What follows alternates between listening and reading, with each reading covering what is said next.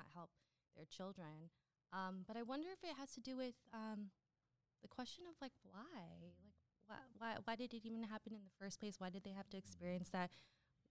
Where's the pride in surviving something as horrible as that, right? That's, when we tell stories to our children, we often tell stories of hardships. We tell how we survived it and we endured through it. But if maybe there's a sense that it wasn't worth it, then it feels like a story that doesn't have a good ending or doesn't even have a moral to it. It's kind of senseless. So I wonder if that's maybe where it's coming from, and it maybe doesn't serve any real good to keep telling those kinds of stories. No, that's a very profound way of thinking about it, right? Is that you don't think of war as something which gets us to become Americans after it. You don't think about war as something which we sacrifice so that we could move ahead politically, or it's like our trial by fire. Many Chamorros often think of the war as we suffered, and that's our entrance into American belonging. And so you may have something there when you think people just say, no, it was bad. Don't try to pretend that sort of it was worth it, because oftentimes when especially for sometimes people who are very religious or who are very spiritual, they think, no, don't think that bad things are good to justify them. Because then you go down that path and you think, oh, it may have been bad, it may have been terrible, but it produced something good afterwards. And so, no, thank you for sharing that story. And do you want to kind of talk again about your survey? And we can put the link in the put the link in the comments as well, so that people can go to it. Yes.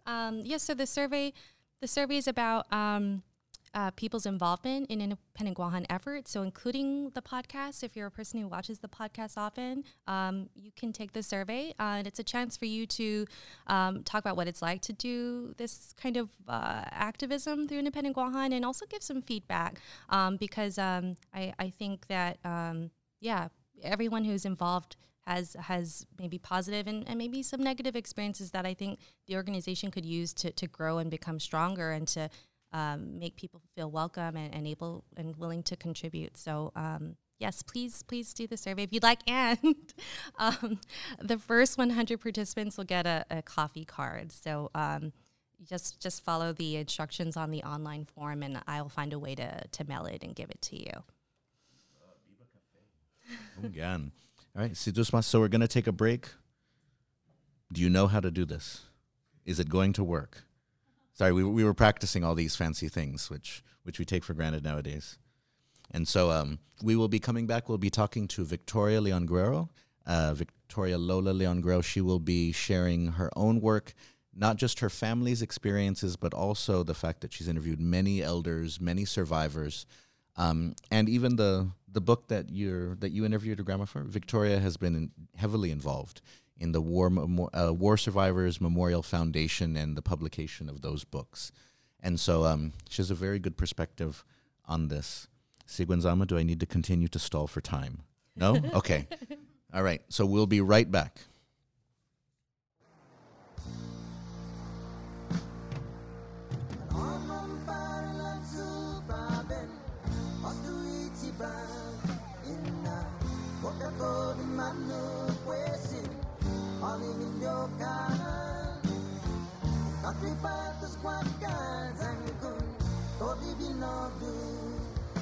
Sa estina costumbreta y costumbre mi chamorro.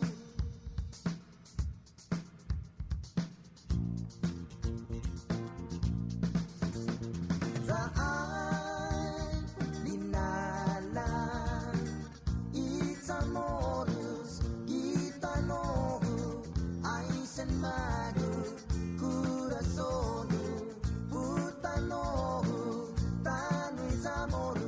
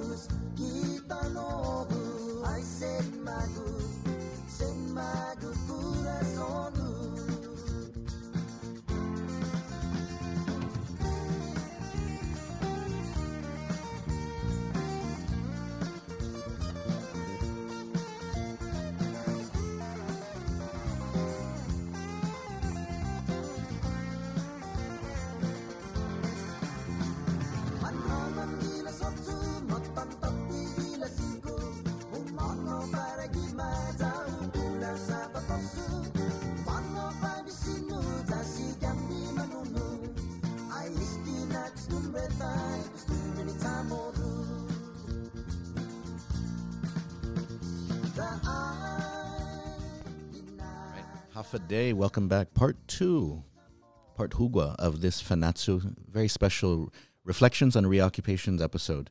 And I am proud to be here with my Mali, my co-chair for Independent Guahan. And man, your resume is almost as long as Joseph Cameron's resume. Anyways, that's a Gov Guam joke, because Joseph Cameron had an email with this many titles at the end of his at the end of his name after each email. In extra large font. Oh, with different colors. And so, but So cool. yeah, Hungan, because Megay Bedanya, he's done so much. Yeah. But so I'm so glad that you are here to talk, because your creative work has dealt with the war. Your work with Independent Guahan has dealt with war survivors and pushing for a more just form of war reparations than the one we currently have. And even going back to, I remember you talking to me about your time at PDN interviewing war survivors. And so there's just so many angles, so many ways at which you kind of come at this issue. And so first of all, though, do you want to share some of your family's war experiences? So I'm actually named after my grandmother's sister who died during the war. Her name was Victoria, and she was 4. And so my great-grandmother had asked my mom to name her first child, or her first daughter, Victoria. So just my namesake alone connects me to the war. And my family history is interesting because my mom's family is from Totsu. And for the most part, they were in Totsu for the war, and they would just grow food and deliver food to the Japanese. There was a camp of Japanese doctors in the village that they would provide food for. And then my Nananbiha had a hotnu and was really famous for her bread. And so she provided bread both for the Japanese, and then when the Americans returned, she provided them with bread as well. And so a lot of her memories and their memories are centered around the hotnu. And then, one of my grandmother's brothers, my Uncle Pipi, had been really malnourished during the war. And so he had a twin who died. And then his growth was literally stunted. And so he had been in the hospital for about 10 years after the war. His legs stopped growing. And it was mostly because he was so young and he would have to walk every day back and forth to deliver the food to the Japanese. And then the legacy of war has really impacted our family because our land in Totsu was where they buried a lot of the war waste. And so my family's property is a formerly used defense site. And so we're still, it hasn't entirely been cleaned up. And so that's also affected our family as well. And then on my father's side, my grandfather is from Saipan. And he actually met my grandmother when he was brought to Guam as a police officer. He was a police officer in Saipan and under the Japanese administration, and then was brought to Guam where he did meet my grandmother.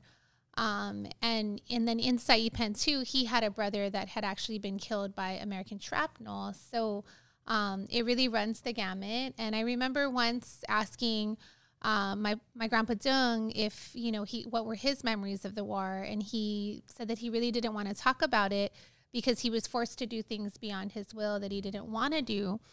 And that, a lot of people don't understand too, that there were people that were brought from Saipan to Guam who didn't want to do the things that they were made to do.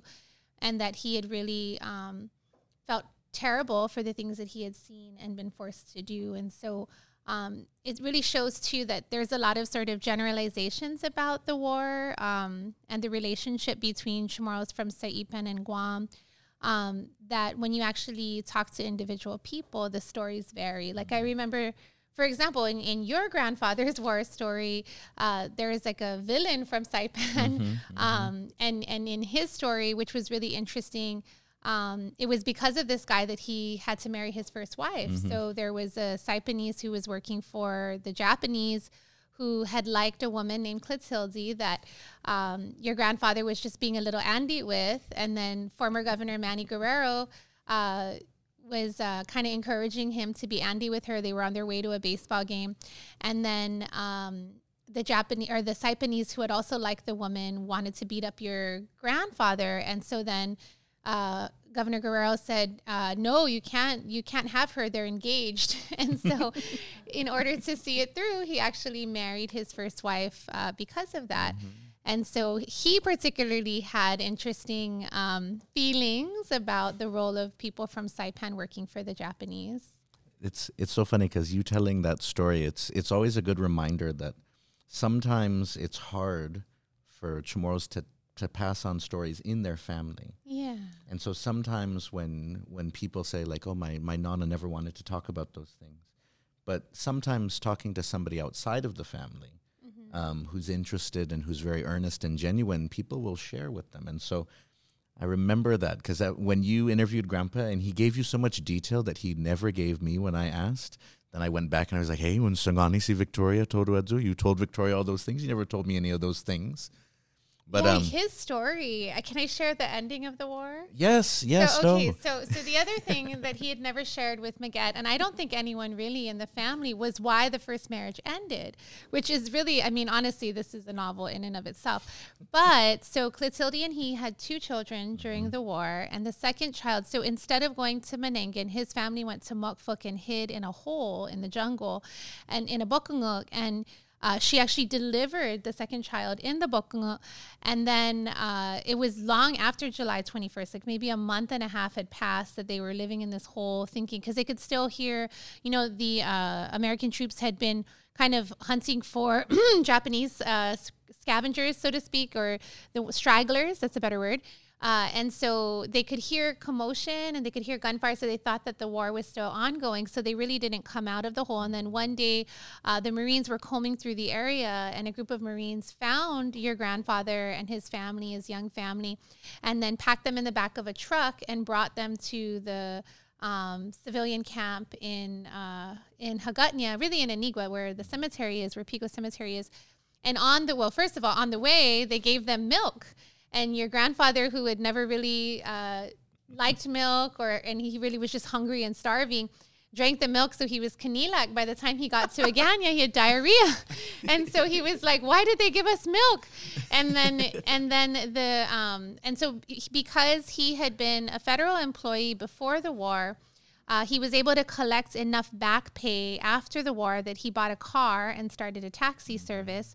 And so his grandfather was actually a blacksmith, and their family was able to actually maintain their trade during the war. They were one of the few families that were allowed to still live in their home in Hagåtña because they were able to make tools that were needed for the war. And so on top of being a blacksmith, he also worked regular 8 to 5, and then at night drove a taxi service. So I imagine poor Clotilde must have been very lonely.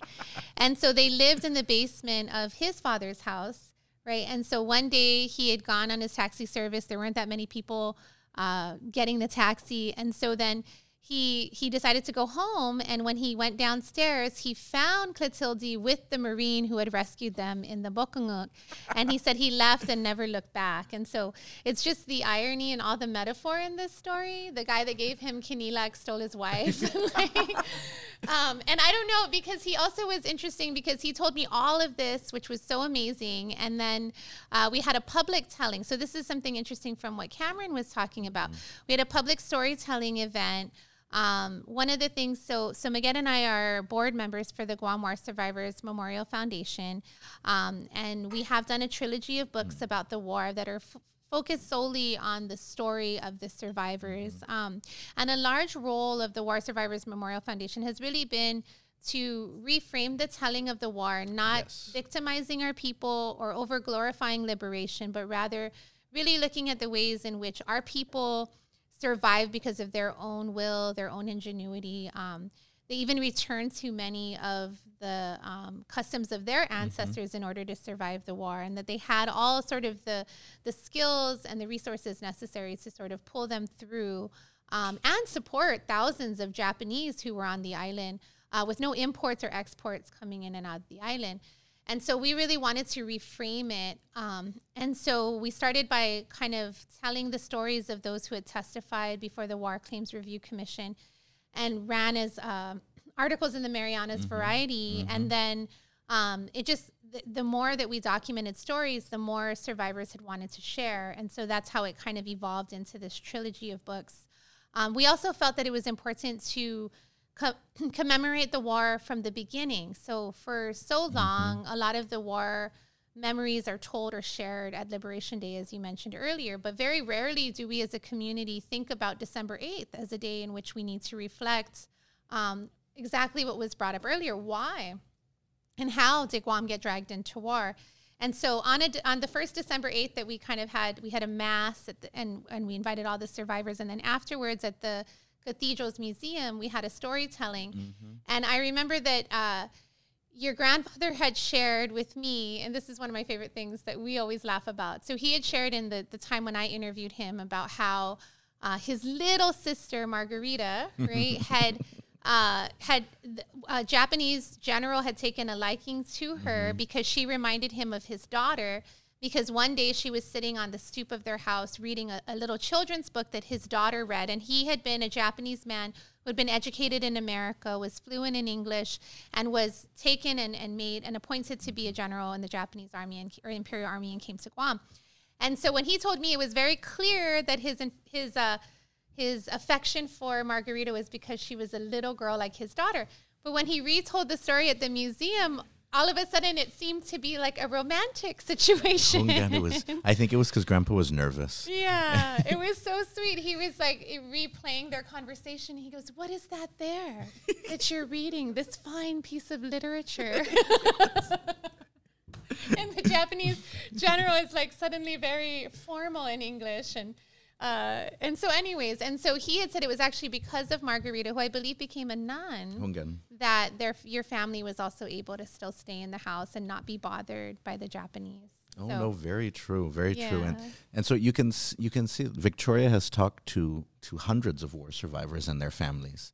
And so how do you kind of put these stories that you've gathered into your work or into your writing, into the things that you do? So because we're always reminded around this time that we need to sort of learn from the past, learn that history. But then a lot of people think or assert that means that we don't ask questions. Mm-hmm. We just kind of shut up and wave the American flag. But you have talked to so many of those who are quote unquote liberated. How do you bring their experiences into sort of politics today or our struggle today? Well, so, I began, I guess, collecting or just receiving war stories when I was 18. I was an intern at the Pacific Daily News, and I had done a Today in History of the last 8 days of the war. So I had interviewed people connected to all the massacres that happened in the last 8 days of the war, which includes Hinta and Faja and Fena, but also Manangan survivors. And so being only 18 and kind of being immersed in that part of the war was really intense. And I had always been a little bit more conscious as a teenager. I was always asking questions. I really loved to read. I had been introduced to the MARC as a student at GW. And at the time, too, there was supposed to be a plebiscite in 2000, which is the year I graduated. Right. So I was kind of aware of, sort of the political relationship between Guam and the United States not being a good one. But it really hit home for me when I did those interviews. And I remember because I did the interviews, but I also was digging through photos both at the War in the Pacific's collection, the Hagåtña Library, and at the MARC here at the University of Guam. And I saw like pictures of dead bodies, and I saw just all of what the island looked like, all the devastation of the bombardment. And I didn't walk away from you would think walking away from an experience where you're learning about all these atrocities committed by another country, that I would have been like, I'm joining the military tomorrow. But it actually had the very opposite impact on me. By that time, and now this is 20 years ago for me, but by that time, the survivors I was interviewing, they were mostly in their late teens to mid-30s during the war. So they were much older. And so they were at a point in their life where they were reflecting back in a way in which they had more perspective to see that the relationship with the U.S. was flawed, and that sort of what they had gone through in the war was something that made them more critical of the United States as elders. Maybe when they were younger, it was sort of surviving. But I heard a lot of that critical rhetoric even then, even in 2000 when I was doing these interviews. And I really felt, I remember one day after interviewing Buck Cruz in Manila about his father's murder at Tinta, and kind of driving back from Malesu to PDN and sort of visually seeing what the island was like. And then, you know, Mayor Cruz, he was mayor then, was very emotional, and he had been crying during the interview, and I had to like be the good reporter and sort of not show my emotion. And I remember coming back to the newsroom, and Jojo Santa Tomas, who was one of my mentors in the newsroom, I just like sat in my chair, and then I just started weeping. And I was like, wow, it was really heavy to be that young and hearing these really gory things. And then I left for college. And so it was really formative for me, because that really sort of catapulted my activism, my questioning, my desire even in college to tell our story, because I felt like we'd always been told the story of liberation, but not really this story of our own people's struggles, triumphs, and sort of reflections looking back. And then kind of, you know, fast forwarding to today, a lot of the survivors I've interviewed in the last 10 years were children. So their perspective is very different, because they were so young. Many of their war memories are actually shaped by the rhetoric of liberation that's happened since the war. Very true. And so I think because I've had the privilege really of having so many people trust me with their story, I have this ability to kind of see and fill in the gaps from certain interviews to others. I've also interviewed several people, for example, who all watched the same beheading at Ta'i, but from different angles. And that power of like saying like, oh my gosh, they were in the same place. Or something as simple as like why kids were collecting flies. So to one elder, there was a fly eradication program that everybody in the war was made to work, even the youngest children. And so the kids had to go around with jars and catch flies. And so I remember one elder saying that to this day she won't eat soy sauce because she thought they were smashing it to make soy sauce. But then I remember Gloria Nelson thinking it was really fun. Gloria Nelson was like 8 or 9 in the war, and she had even been reluctant to share her story because she had said, you know, I don't have one of those depressing stories. I'm not going to sit around and cry. The war was actually kind of fun for me because I was a kid. And I had fun running around trying to catch flies. And I thought some of the Japanese soldiers were very handsome, you know. So, and the Americans, when they came, were very pink. And it was really funny just knowing she was just very honest. And she goes, I don't think this is the story you want to hear. And I said, you know, actually, yes, it's okay, you know, but she had only known the media to portray the real gory or sad or emotional stories. And so I think, like, you're going back to your question, a lot of what I've been inspired by has been just how do we do justice to this story and its complexity, and not just kind of telling the story everyone wants to hear. And actually, for my master's program, my thesis was a novel. And so in the opening to my novel, I actually have the narrator saying that, like, this may not be the story you want to hear. My life, the most horrible things to me didn't happen during the war. It happened right after, right? And so we look a lot at that period. Like you said, it ends in Liberation Day, but actually it was very hard for people in the months following who were still living in camps, who never were able to return to their lands. Yes, the years following. The years, absolutely. And I would argue to this day that, like, the legacy of that war has really hindered our political growth, because for many decades there was this sense of obligation, and that, you know, sort of fighting for self-determination was ungrateful to the United States for having liberated us from the Japanese, is something that I hear often. And I hear that most from the generation of children born in the years after the war. So people born in the late 40s, early 50s, who joined the military in large numbers, and who felt that for their parents or their loved ones who suffered, they had to always be patriotic, loyal Americans. And then sort of as the generations come and we become a little bit more conscious, it's so interesting how the younger generation has the ability now to talk to their grandparents or great-grandparents, and their great-grandparents are saying, no, you know, Guam deserves more sovereignty. Guam deserves more voice. You know, I didn't suffer for us to never get our lands back. I didn't suffer. And you see this right after the war when we read, like, the Guam Congress transcripts, where you saw even a year or two after the war, you see these testimonies where you're saying, you took our best land. You're leaving us with land we can't even farm. You're telling us we have to work our entire livelihood has changed what this isn't liberation, right? This isn't right. So I think for me, a lot of that comes through in my art and in my work and in my passion for justice for our people. We can definitely see that. I mean, one of the things that I was very happy that you spearheaded in Independent Guahan was the Ayuda y Mañanata. And so we should definitely kind of talk about that too, because especially, just to kind of, what is it they say in English? Toot your horn, toot Independent Guahans, or Guayfi Independent Guahans Kulu. Just because it was something where you would consider it outside of what a group of people committed to decolonization would normally do, but our group took it on and really felt it was important. And so do you want to share a little bit about sort of that? Sure. I mean, I think initially it was an interesting dilemma for us because we are and have been very critical of the manner in which we are paying reparations. So ultimately, the government of Guam is paying our war reparations because the government of Guam is owed money, taxes that are they're Section 30 taxes that are collected from U.S. military personnel and contractors that go back to the government for sort of the strain on our infrastructure of hosting such a large military presence. And that's money that goes towards our general appropriations. It's money that we need every year.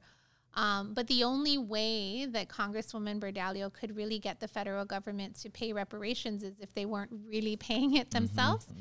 So we were told initially that it was a placeholder, meaning they just wanted the bill to pass and that later they would find another funding source. Well, of course, we knew that Congress would never give in to another funding source. And I think that's a whole nother Fanatsu episode, and I think we've done one before. We did a teach-in on this, but it's a whole hour-long history, at least, to really explain. But in a nutshell, we felt it was very wrong for our people to be made to pay for our own reparations because reparations are a way in which a government acknowledges their wrongdoing. And so we now are paying for the crime of another government's war, really. And so, but at the same time, while we were critical of it, we also saw very quickly that the claims process, so that the amount of time our elders had to file claims was 1 year. There wasn't a local office set up. There wasn't a local campaign to go village to village to say, here are the forms, here's how you fill them out.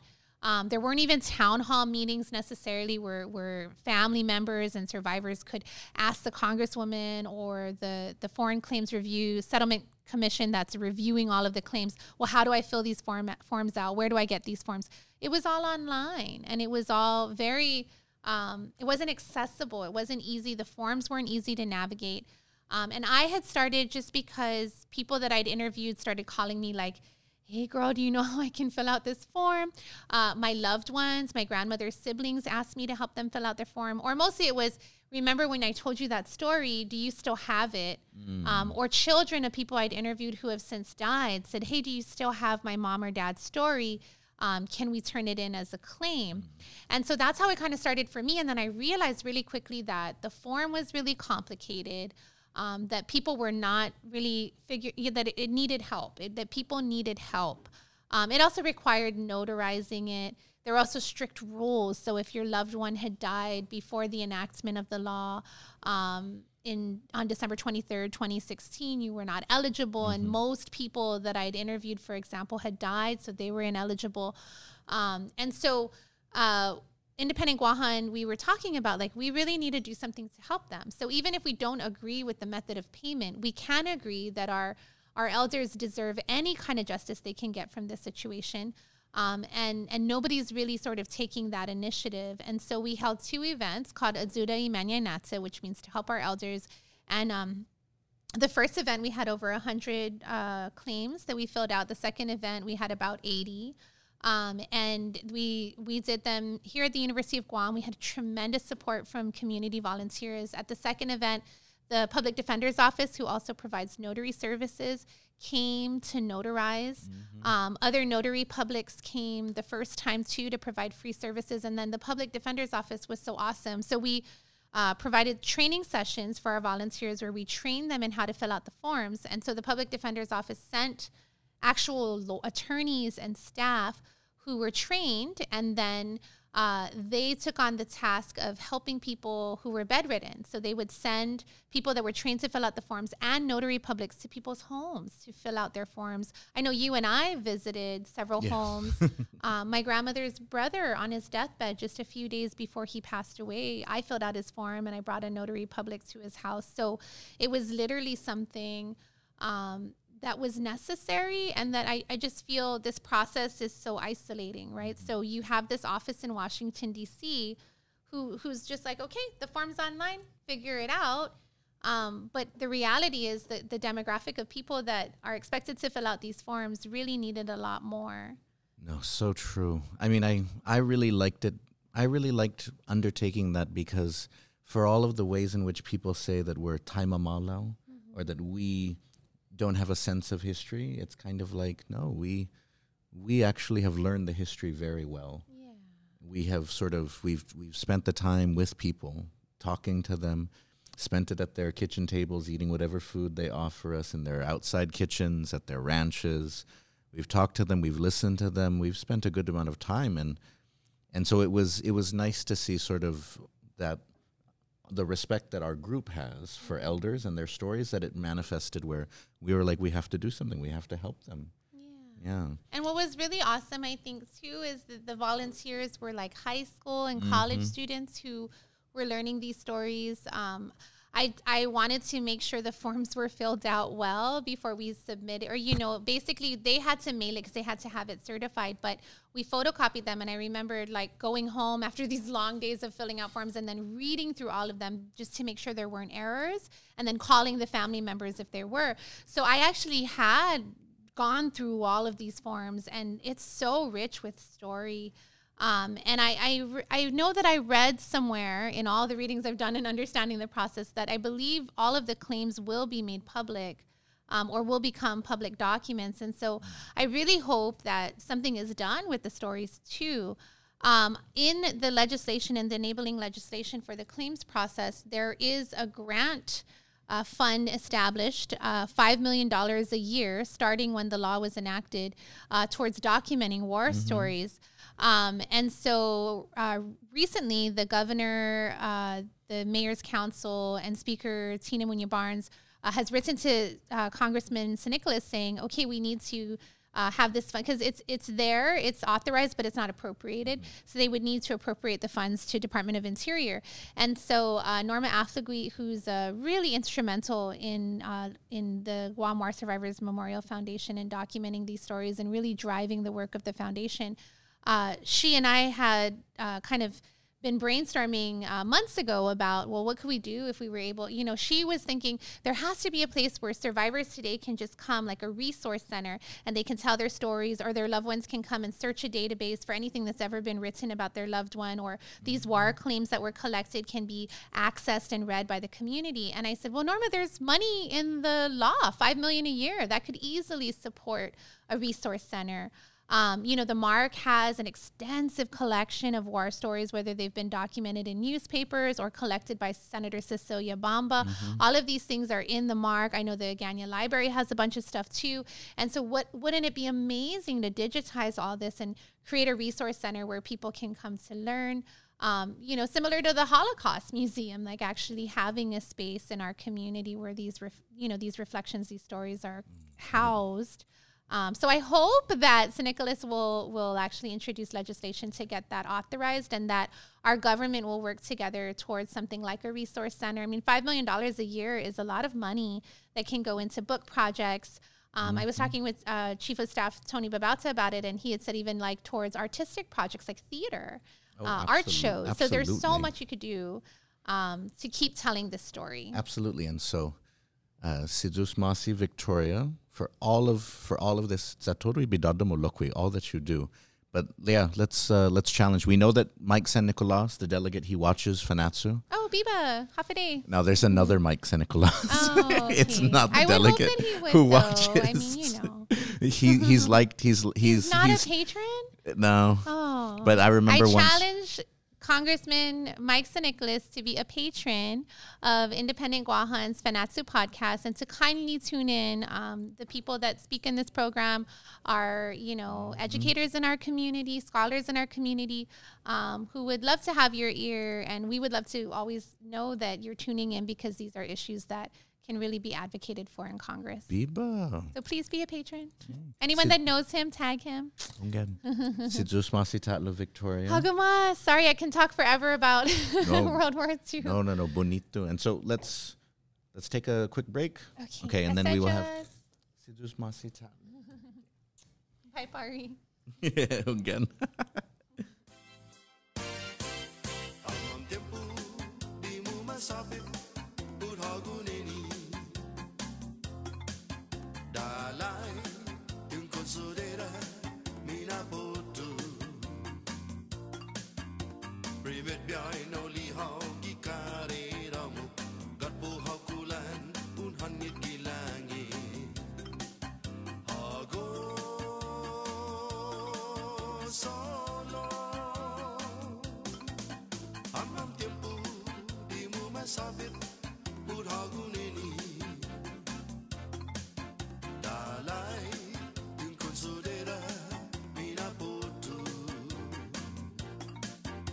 Primet biyay no lihaw Gikarera mo Gatbuhaw kulan Unhangit gilangi Hago Solamente realize ako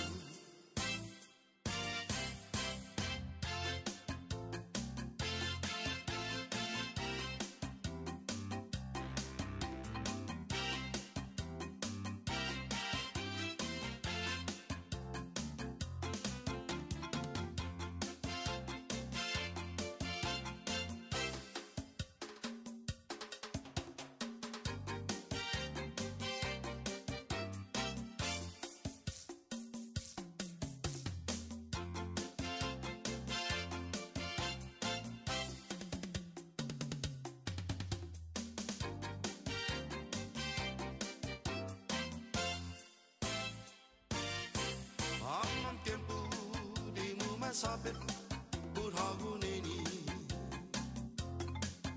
Dalay Tingko sudera Minaputu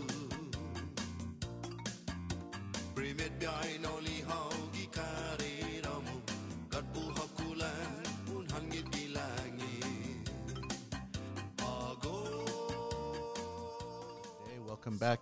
And so, Dispensadzu, we've gone way over time, and so we won't be talking to Manny Cruz today, unfortunately. His bags are packed and he's ready to go. He's standing there right by the door. He hates to wake us up to say goodbye, but I wanted to read some of the comments that we've had during today's broadcast, and thank everyone for tuning in. Alyssa Eclavea wanted to share some of her experiences with her family during World War II. She says, "My grandmother was very skeptical on doing any interviews about her experiences with the war. She mentioned that America left Guam without giving any warning that the Japanese were coming. And then when the Americans came back, the Chamorros were grateful, almost in a way forgiving the U.S. for abandoning them because they saved us."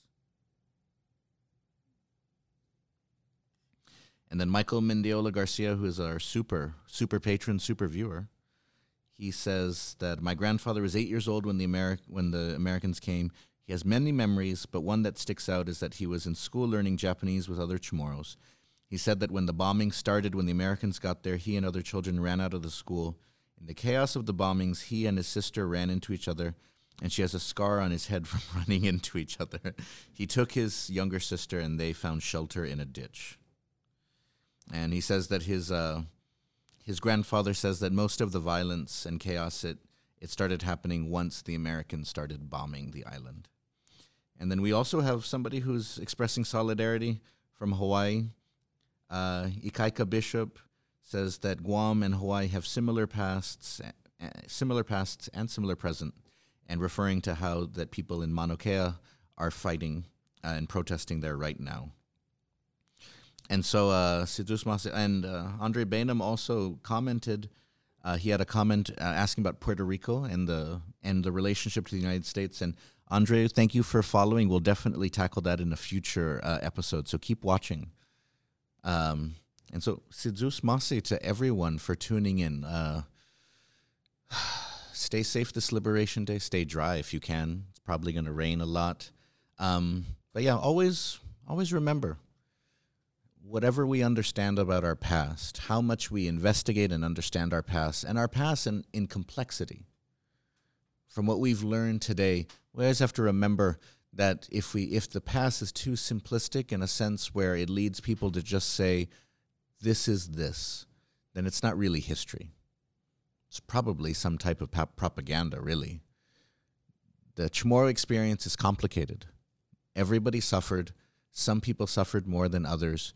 But that does not mean then that when the Americans returned, everything was better and easy. We need to remember that the experiences, so as I've said previously on the show, how we frame the war, where we decide it begins, where we decide it ends, it says a lot about how we commemorate it. So if we don't take into account how the United States didn't prepare the people of Guam or didn't even notify them that war was coming, but chose to sort of keep it to themselves and just let chaos spread, what does that mean? What does that mean for us in terms of understanding our place today, Chamorros then and our place today?